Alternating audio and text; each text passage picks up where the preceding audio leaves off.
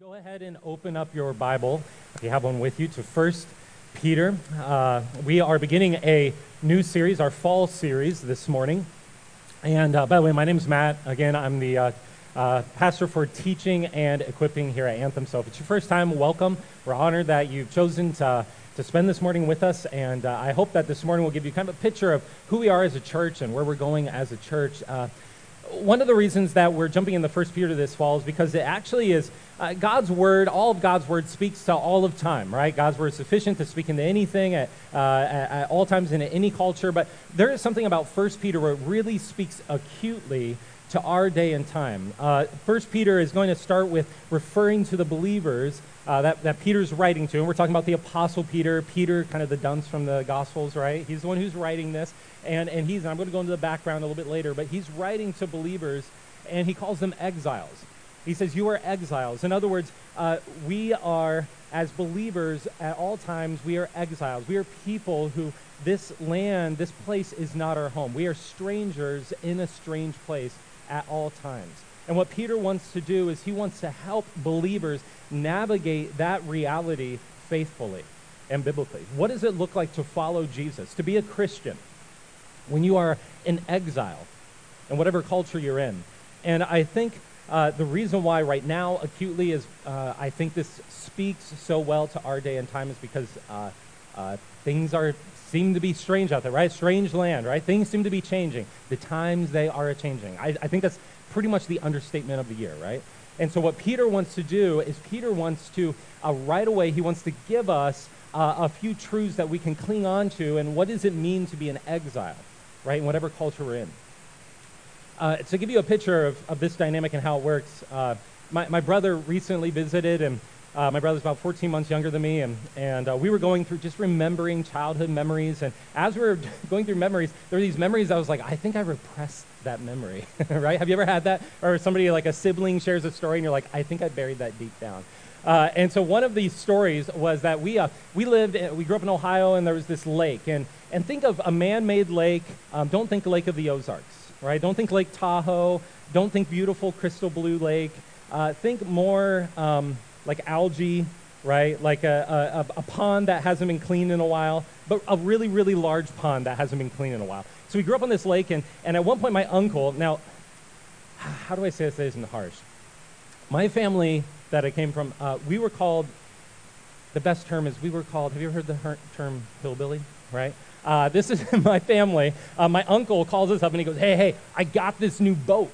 You want to go out on the boat? And we're like, Uncle Guy got a boat? That's amazing, right? So we go to the lake, and we find out that Uncle Guy has gone to some just like junkyard, and he essentially found what were like petroleum barrels with a board placed on top of it, almost like just kind of like a floorboard, and then on top of that was like putting green grass or like carpet that he put down on top of that, and it was all worn out. And then on the back was like this makeshift engine somebody had put together. And we get on there and was like, Uncle Guy's got a boat, right? And so we get onto the lake, and we start going out, and this thing is like churning out black smoke, like putting out on. We look like the Beverly Hillbillies just on a lake, right? And so we were putting out there, and then we get out into the middle of this big lake, and it's the largest man-made lake, I believe, in North America. So it's actually pretty large. And so we get all the way out into the middle of it. We're looking around. We're like, all right, we're living the life. And we've got lawn chairs set up. It's called a pontoon boat. Okay, anyone ever been on a pontoon boat? Only homemade pontoon boat, okay? And so we've got these lawn chairs all around. This is real nice, right? But these makeshift lawn chairs all around, and we're sitting around. And as we get on, Uncle Guy's like having people get on one at a time. He's like, listen, you got to sit with the same amount of weight on every part of the boat. And I was like, why? He was like, just make sure you keep it even. And every time someone would go to get up, he was like, hey, sit down, right? He's like dangling a cigarette from a beer gut, like, sit down, right? Okay. So we're enjoying the sun. Cigarette smoke's wafting everywhere. Dirty engines going everywhere. And we're just cruising around on the lake. And all of a sudden, at some point, I'm looking back, and my mother gets up, and she walks across the boat. Right? And all I hear is, well, I'm not going to repeat what I heard, but what I hear is essentially, sit down, right? And then I hear all of a sudden this, and I turn around and I look, and there's my mother at the corner with other people in the corner, and the boat is just like going underwater. just chugging under, like, choo, choo, choo, choo, just chugging underwater. And water's coming up. And then my mother turns and she just screams and she runs, and everyone else is throwing their chairs and leaping around. And then, of course, because of the equilibrium, the boat just starts going all over the place. And my uncle kicks it in the rear, in the rear gear, but then it doesn't want to go back because the engine doesn't shift that quickly. And so everyone's screaming, and eventually, after a few minutes of all this screaming, we're gonna die, right? And then all of a sudden, it kind of we hit equilibrium, it gets above the water, and then everyone's okay. And then I look over at my grandpa is just kind of sitting in the chair, and he's just chuckling to himself. Like he's just taking it all in. Right? The old wise sire, right? And he's just laughing. And we're like, what's funny? He's like, the lake's only 4 feet deep, right? and we realized, even if we got, you can imagine it, like a whole bunch of, like all those hillbillies out on this boat, right? And it's like, we're dying. And we all go down the river or into the lake and we're dying. Oh, okay, it's a little mucky. And then we just kind of drag the thing back to shore, right? Like, that's the worst that could have happened. Well, here's the reason why I share that story. And because it hit me when I was reading this intro to 1 Peter we're going to be looking at this morning, is Peter says, listen, there are times in every culture where the world, you're going to feel like an exile. In the world, it just feels like you're taking on water. It feels like you're drowning. It feels like it's all going to end. It feels just incredibly overwhelming. And that's not to belittle those realities. That's not to make light of them. It's just to say that here's the thing. In the midst of a world, the one thing that's guaranteed is it's always going to have chaos. And in the midst of this world of chaos, at the same time, you have been given eternal truths, eternal realities, that in the midst of it, when you feel like you're sinking, you feel like you're going down, that you can actually put your feet down and you can stand on them. And as you stand on these truths, you are able to navigate through the chaos of life and do it faithfully and do it with confidence. And as we'll see, especially throughout this series, do it with a living hope, with joy, as Peter's going to say at the end of this opening, he says, with peace and grace. Can you imagine right now in the midst of everything going on, and I think as Christians we feel in acute ways how we're kind of at this intersection of the choppy waters where they're coming together and everything that's going on in the world, to be able to enter into that, to navigate that, and be a people of peace, be a people of grace, be a people of hope. Peter today is going to give us, as we open, 3 eternal truths we need to stand on in exile. 3 eternal truths we need to be able to stand on in exile. So first we're going to see what exile looks like today, and then 3 truths to stand. I'm going to pray quickly and we'll jump in. Heavenly Father, thank you, Lord, for your word. Lord, thank you that in the midst of time where it feels like we're taking on water, it feels like chaos, it feels overwhelming, we don't know which way to run, everything seems all out of balance, Lord, we thank you that in the midst of times like that, Lord, that you remind us that there are eternal realities that we can stand on. And not just any eternal realities, but eternal realities that are rooted in you. And so, Lord, help us this morning to grasp these things. Lord, to set the stage for the rest of what you have to say in your word in this book. We ask this in Jesus' name. Amen.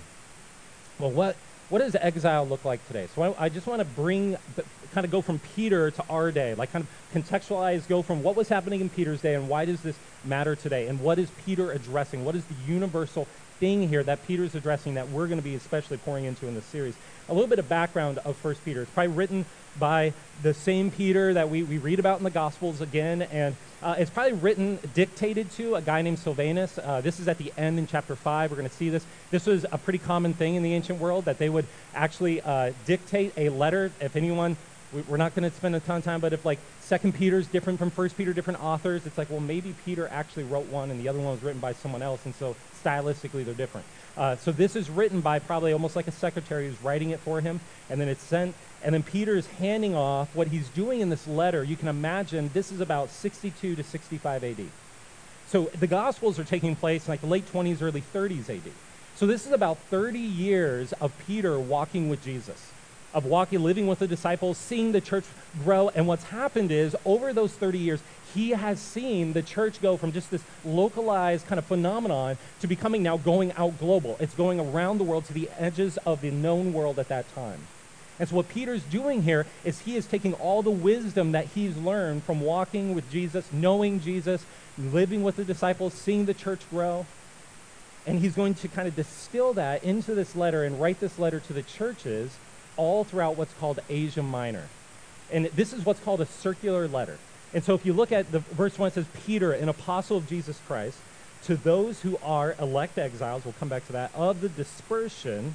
Now, dispersion just means they were, during the persecution of the first century, they were kind of sent out. They had to flee. And so they're just kind of like a supernova from Jerusalem. They're just spreading out over the area. And so they're in the dispersion that specifically goes into a place called Pontus, Galatia, Cappadocia, Asia, Bithynia. You can throw up the map there. Just to give you an idea of where this is at, over to the right hand, down at the very bottom, right-hand bottom corner, is where Jerusalem is. Just to get your bearings here and what's going on. This area that Peter is writing to is up there in Asia Minor, up there where it's written in red. Asia, Bithynia, Galatia, Cappadocia, or Pontus, right? And so this is an area, probably, 4/5 or about the size of Texas, to give you an idea of the size here. And so this is a massive area where the believers have spread out. This is an area that's highly pluralistic, highly diverse, both religiously, ethnically, culturally. And so Peter's writing to this area, and he's saying there are truths that you can have that will essentially transcend anything that's going on in your circumstances. This area at this point is colonized or ruled by Rome, and so they have Roman rule. And here's the thing, when you have a diverse society in the ancient world, diverse culture in the ancient world, you need a unifier. A unifier. It's not so easy to just get onto a jet or send a drone or whatnot, right? We see political leaders landing all around the globe all the time, and they're able to just fly in a couple hours and sit down at the table and negotiate things. Remember, in the ancient world, they can't do that. So if you're going to rule from a place that's way over there in Italy, Rome is in the upper left-hand corner. That's on the other end of the known world. If you're going to rule an area, what you have to do is you have to have a unifier, and one of the ways that you unify that is you tie in, essentially, the civil religion of worship of the emperor, the political religion, with the religions of the area. And so here's the thing, and what they would do is they would have this cult of the emperor, and everything was okay as long as you could worship whoever you want. You could bow down to whoever you want. You could be committed to whatever things you want to be committed to, as long as at the end of the day you also would affirm the deity of the emperor. And so here's the thing, it was very diverse, it was very pluralistic. In some ways it parallels our culture in that way, but also what is incredibly important is that they weren't so much hated or persecuted for what they would not approve, or for what they would approve, for what the religions were. They were hated. They were suspect because of what they would not approve, that they wouldn't add on to their Christianity, worship of the emperor, that they want to add on the civil religion on top of it. And because of this, they were persecuted, both physically, and one of the things that's going to come up in this letter especially is through social ostracization. I want to say ostrich. I can't say that word. See what I mean? Just socially banished from polite society. And these are the dynamics in play when Peter is writing this letter. Highly pluralistic society. Highly diverse, both religiously and ethnically. But Christians could not bend the knee. And not because of what they were worshiping. That's fine, just keep it private, do your own thing, do it in your house, doing your little thing that you do together, but as long as you will also publicly affirm the right things. And if you don't, then we'll concoct a reason to come get you. That's what Peter is addressing. Now, this has parallels to today's dynamics of what it means to be a Christian. We live in a religiously diverse society. We live in a ethnically diverse society, culturally diverse. We are a very diverse society. But what will get you in trouble is not what you worship, but what you refuse to worship or affirm. Now, this is why one of the things if you've been for a while, one of the things, and we're going to go into this, I think, a lot in this series, and why this is. This is why nowadays it's not so much 100 years ago when I was in college. You guys make me feel like I'm aged. when I was in college, I remember it was more like, are you right? It was debates around, are we right? Are we wrong as Christians? Do we hold to the right or wrong things? And it's no longer a debate around, are you right? Are you wrong? But it's now, you are bad. You hold to the wrong things, and it makes you morally inferior and a danger. So while very little physical persecution in our days is happening. None of us are thinking, like, obviously this letter lands differently if you're right now sharing this around in Afghanistan. But at the same time, I think in many ways, this is why we're seeing, with the parallel dynamics, why we're seeing the social ostracization ramp up. And it's why, even though Christians of all ages are exiles, they have a land not their own, they're strangers in this strange land. We should expect this, but there's a way in which this lands acutely in every age, and we as Christians should be aware of it. In other words, because what's happening is it's like we're on the boat of life, and it's taking on water, and everything's in chaos, and we're running around, and what we start to do is we start to grab onto anything we can that feels like it'll give us life, that will give us survival. But the problem is the whole thing is rocky. The whole thing is taking on water. Some of the exile dynamics, just a few, there'll be a lot throughout this series, but I think some of these will resonate. Uncertainty about the future. So exile looks like uncertainty about the future, economic and vocational insecurity. What will happen in my career path if I will not affirm the right things? Displaced. You can also talk about just socially what will happen. Displaced, a sense of loss of enduring connections, familial bonds, cultural identity, the language we use, the truths that we hold to, the things that we value, the things that are defaults in our society, they are shifting rapidly. And so that kind of sense of this is my place, these are my people, now all of a sudden we feel displaced, even though perhaps we have not moved geographically. Because we have not left, but everything around us has left us and has changed. And I think one of the things, again, I want to go into in this series is how social media, I believe, is amplifying it. Because in some ways, especially if you're younger, our place of exile is almost existing on social media. Like, that's almost where we live our lives. And so I want to go into the dynamics of that, because the thing is, it's so amplified by we feel so isolated in comparison. Right? Like, if I go onto Instagram and I'm sitting there and my kids are covered in spaghetti, and they're covered in mud, and they're covered in and they're just like, my other kid's got like a lighter, and it's like, something's on fire, like all this stuff is happening in my house. And Lauren, I walk in and Lauren's just sitting there like, what am I supposed to do, right? My wife is Lauren, and thanks, you have a nanny. And so it's chaos, and then you go onto Instagram, and everyone's got like these like Abercrombie and Fitch children, right? Like they're all Target models, right? And you're just like, hey, right? And you're like, what are they doing that I don't know how to do, right? And so what it does is we're constantly comparing ourselves, and we're looking around, and while we're in our PJs eating a bowl of Cheerios, everyone else is out having fun. And all of life is put through these filtered frameworks where everyone looks good, their skin looks good, and I'm looking at guys from college, I'm going, why are they not aging and I am, right? Sense of being displaced. And then also weakness, living at the margins, removed from the levers of power. Now, this, we'll explore as we go throughout, is not the worst thing. But there is a diminishing sense of having a voice, a legitimate voice. Not a voice crying out in the wilderness, but a voice. Just having a voice that's heard. And I'm talking about the imago Dei, that I'm a human being, and so when I speak, it actually matters. My opinion actually is something that actually gets tabulated into the greater, conversation. But what happens is increasingly you feel like even when I speak, I have to yell or I have to get shrill even to even surface on the radar. And so there's an increasing sense of having any kind of a say. In other words, what happens is more and more it feels like while I'm vulnerable to all the realities and that's going up, I have less and less authority to actually do anything about it.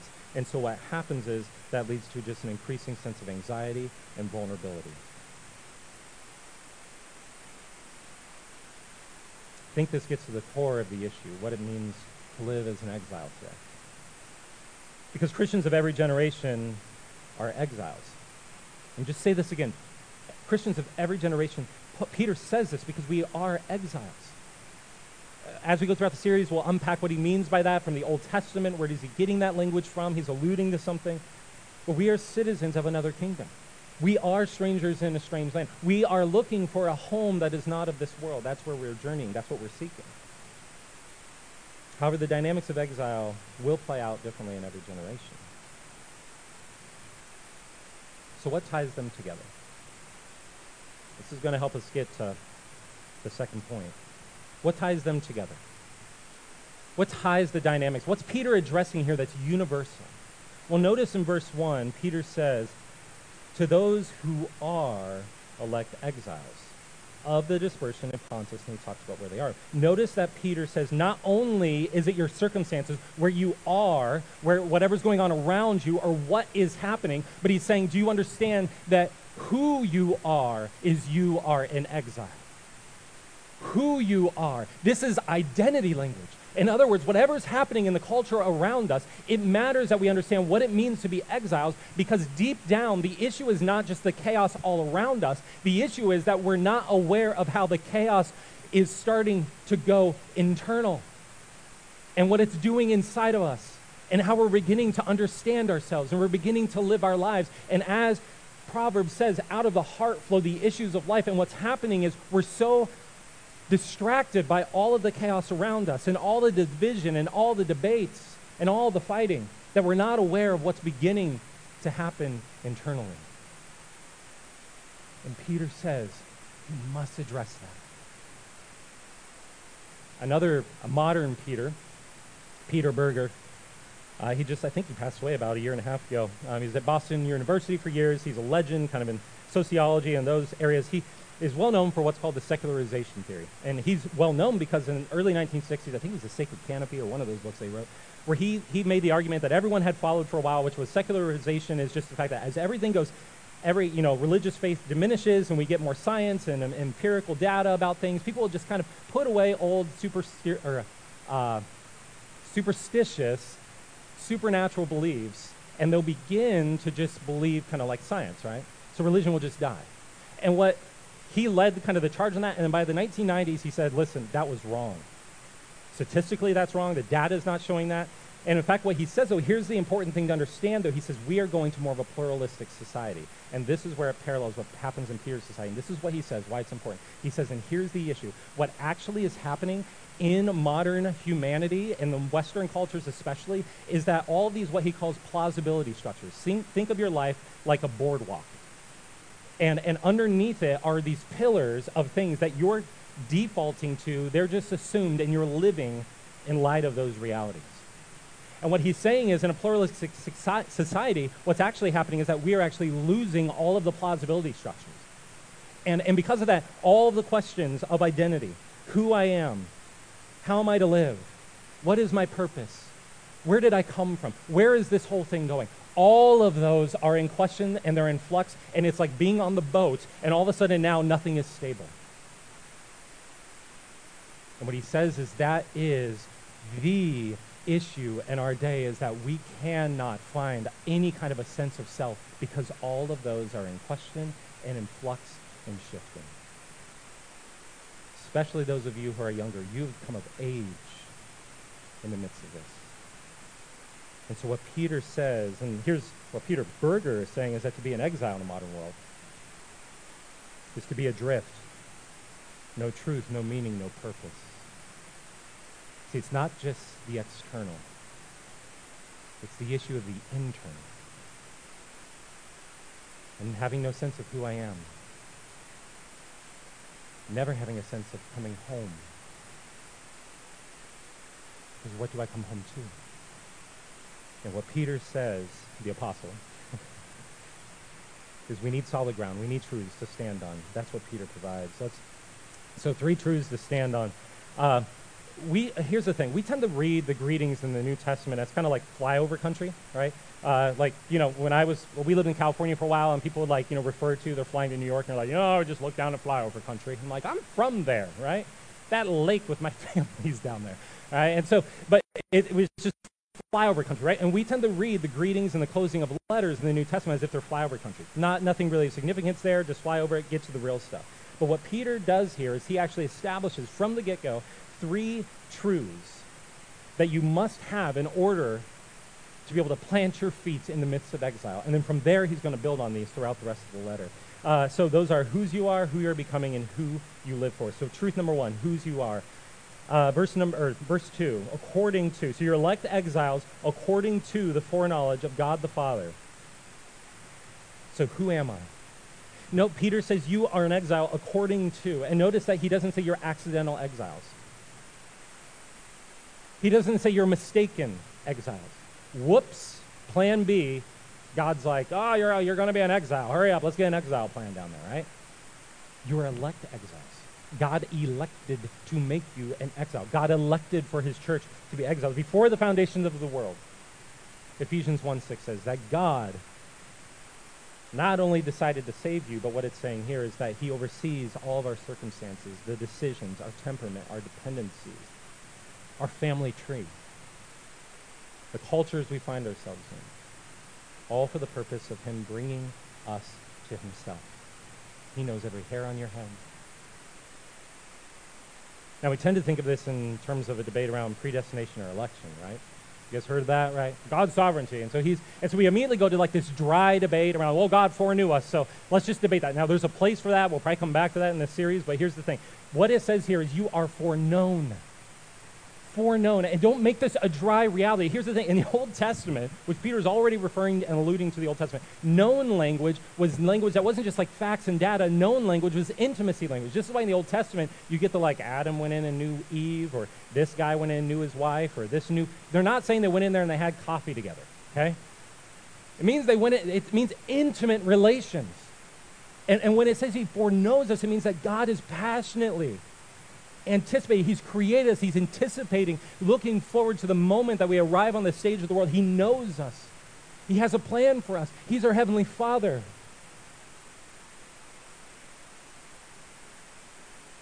But as elect exiles, it also means God foreknew who you are and what is going on. It means whether you have achieved all your goals or not, God foreknew and knows you. It means whatever your darkest struggle, God foreknew and he knows. This means wherever you find yourself employed or unemployed, single, married, whatever are the things that at night when you're laying down and you're going, God, why am I not this? Why am I not that? Here's the thing. God knows. It's not a mistake. And he longs for you to know him in the way also that he knows you. He's inviting you into a relationship with him. He knows, and it doesn't change his plans for you, his call upon you, his desire for you. God is not shocked. God is not disappointed. God is consistent in his desire for you. He is a father. Why does that matter in the midst of everything being shaky? It means that in the midst of everything being shaky, again, another dynamic we're going to go into throughout the series, is that one of the first things we run to is we cling to things. In the illustration, it's the boat, the mast, or the chair, whatever I can cling to. But here's the thing, in real life, we start clinging to significant others. We start clinging to a career. We start clinging to all these things. And here's the thing. Cling to those, leave and cleave. It says about cleaving to somebody else. But here's the thing. When we cleave to that thing as if our life depended on it, as if our soul depended on it, and we expect it to keep us out of the chaos and keep us above the waters and maintain all the peace in our life, it will destroy you and them.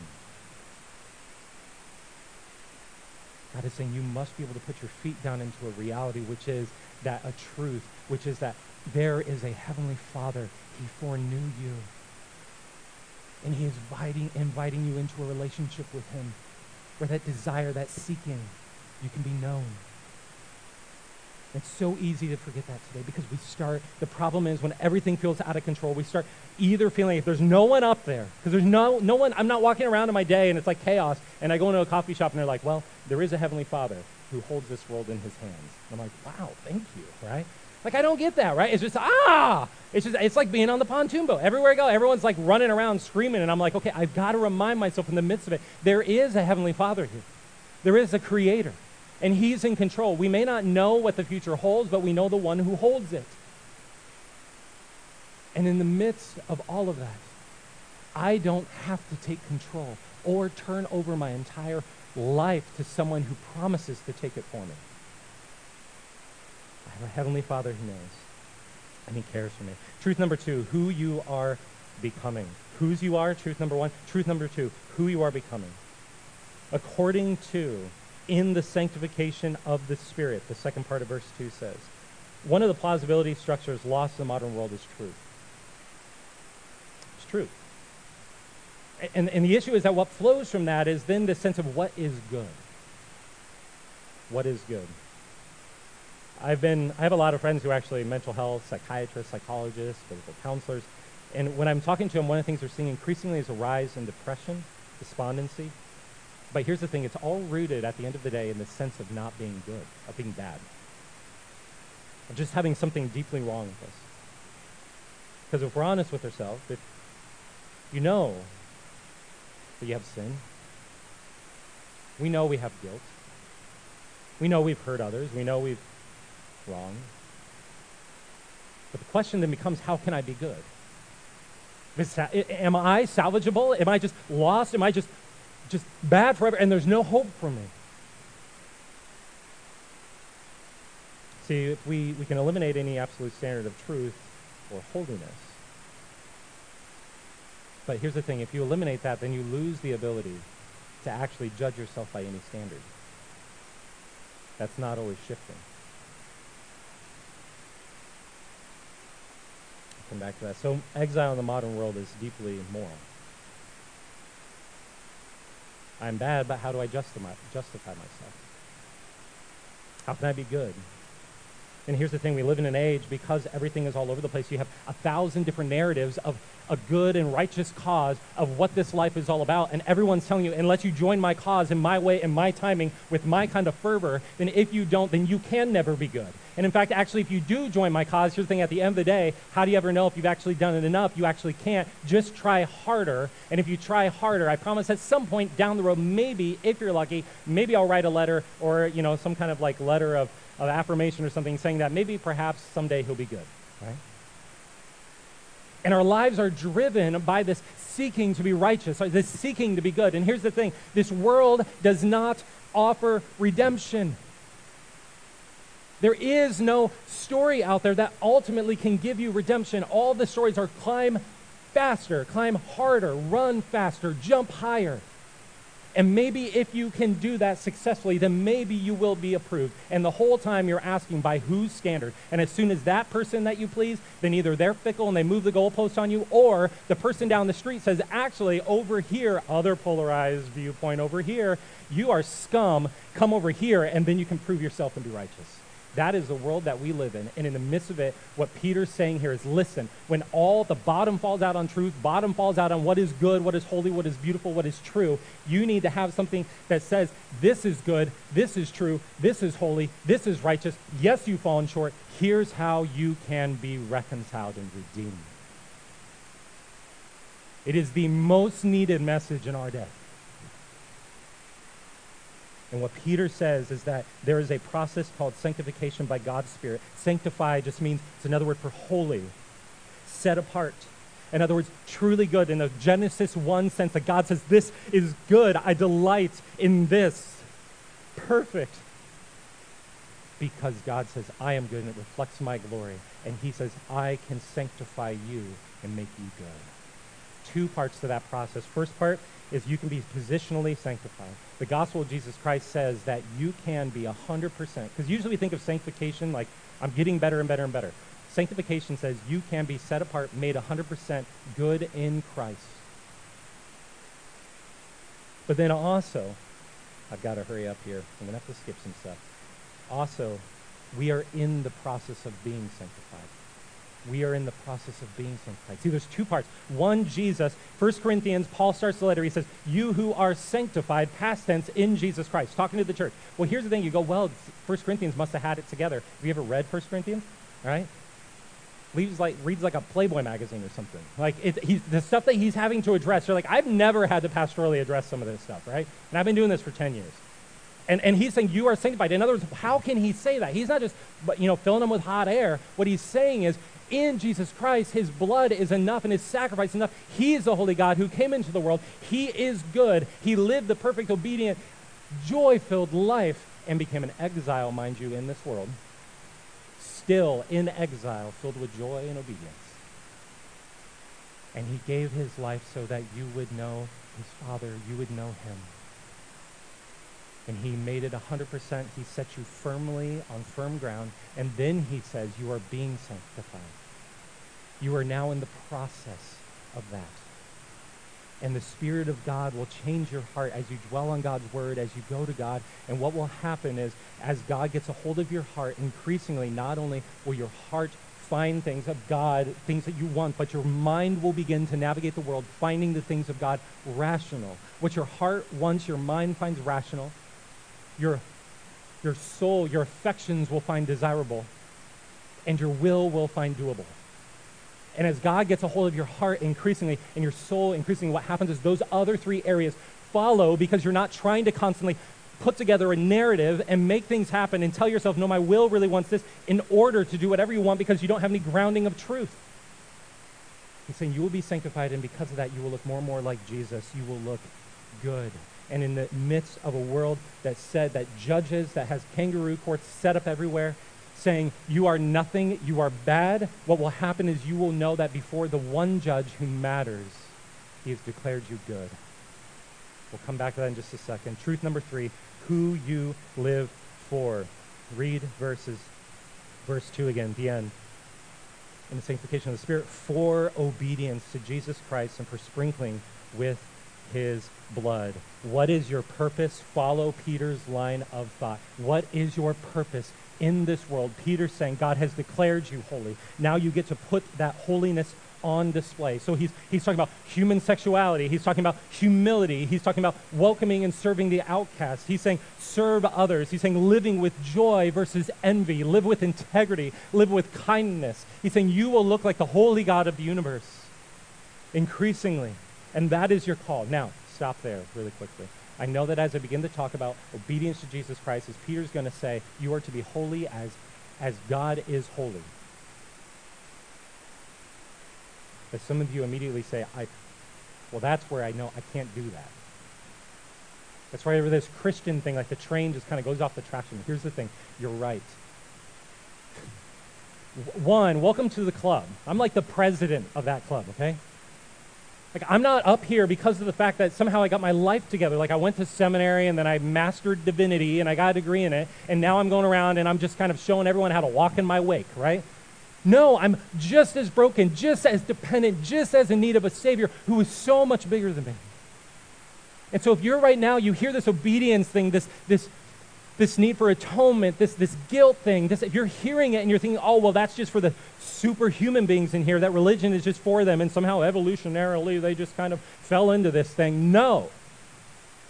Every human being is in need of God's grace in order to walk in obedience, because here's the thing. Notice Peter doesn't say that it's for obedience to the law, but for obedience to Jesus Christ.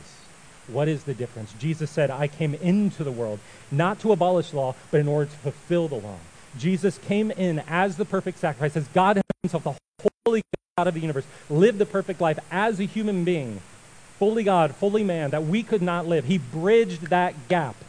And he did it again in exile, in our circumstances, just like we live in today, with all these things rushing into his identity, internally, constantly, the boat around him going underwater, and still he lived with joy.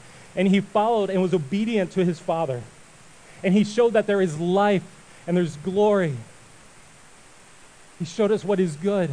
And he said, when you're separated from that in your sin, I will lay down my life. My obedience will become your obedience. My righteousness becomes your righteousness. See what he's saying? He says, and Paul says, I have been crucified with Christ. It is no longer I who live, but Christ who lives in me. And the life I now live in the flesh, I live by faith in the Son of God, who loved me and gave himself for me. See, the call to obedience is not just a call to slavery, to drudgery, to just, kind of lean in and don't enjoy life and just kind of sloth through life and do the religious thing. No, what it's saying, and something we're going to hit throughout this series, is democratic freedom can give you the freedom to do whatever you want. But biblical freedom, the freedom that we have in Christ, the freedom of being made one with him, of his Spirit dwelling within us, here's the thing, it frees you to pursue and do what is truly good and beautiful and true. The call to obedience is the call to freedom. The call to obedience is far more than the call to freedom in this world. The greatest freedom is because if you turn yourself over to the freedoms of yourself and autonomy, you will just find a new kind of tyrant, which is the worst kind of tyrant, which is you. Or those who are good enough to manipulate you with advertising. Jesus says, I have come to set your soul free so your identity would be free, so you would be able to live for what is true, good, and beautiful. And I have come to lead you there. See, today, obedience isn't about digging yourself out of a hole. Obedience is learning with your Heavenly Father to learn to walk when you've never learned to walk before. I always would say with our kids, like the way you teach a kid to walk is that you remember it's a controlled fall. Walking is a controlled fall, right? Like, right? Like you're trying to figure out how to walk. Right? And they're like, what does this happen? Well, you got to lean in, you got to be falling, and then you use your legs. And so what's happening is in the midst of this world where God's saying, go forward, there's grace for you. My grace is before you. My Son has gone before you. He's calling us to walk in exile and faithfully follow him. In the midst of it, we're going, I'm afraid to walk. Because if I take a step and I fall, what will happen? He says, I will hold you. My grace is sufficient. I will have your arms. I will teach you to walk. Just take this step. I've gone before you. Obedience is learning to walk in freedom. And here's the thing, if you cannot, I think it was MLK who said, if you cannot run, then by all means walk. And if you cannot walk, then by all means crawl. But by all means keep on moving. Christian, you have grace that goes before you, Jesus says. In the midst of this time, don't clam up, don't hide, don't just try to grab onto the mats and something in this world or another person. But know that if you cling to Jesus, you put your feet down firmly in him, he goes before you and he will teach you to walk. And before you know it, you'll be running in ways you never thought possible.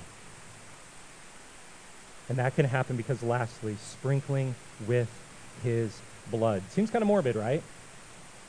Hey, dear John, good to hear from you. Good news, you're sprinkled with blood. Oh, okay. What's he saying there?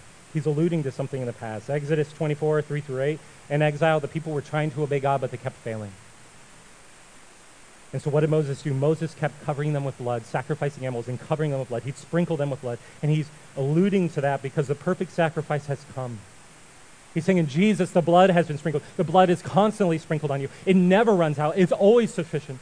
And it always goes before you.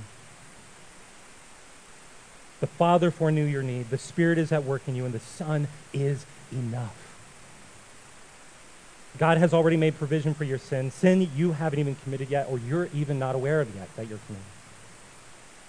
So you don't have to hide when you're in exile. You can put your feet down and navigate without fear. Here's the thing, when they sneer, failure, backwards, bigot, you can respond perhaps. Perhaps that's not even the half of it. But I have already been judged more harshly than Jesus Christ. Your kangaroo courts, this session that we're having here, they may speak condemnation, and according to the world, I may be condemned. But the God of the universe not only preaches acceptance, he purchased my acceptance.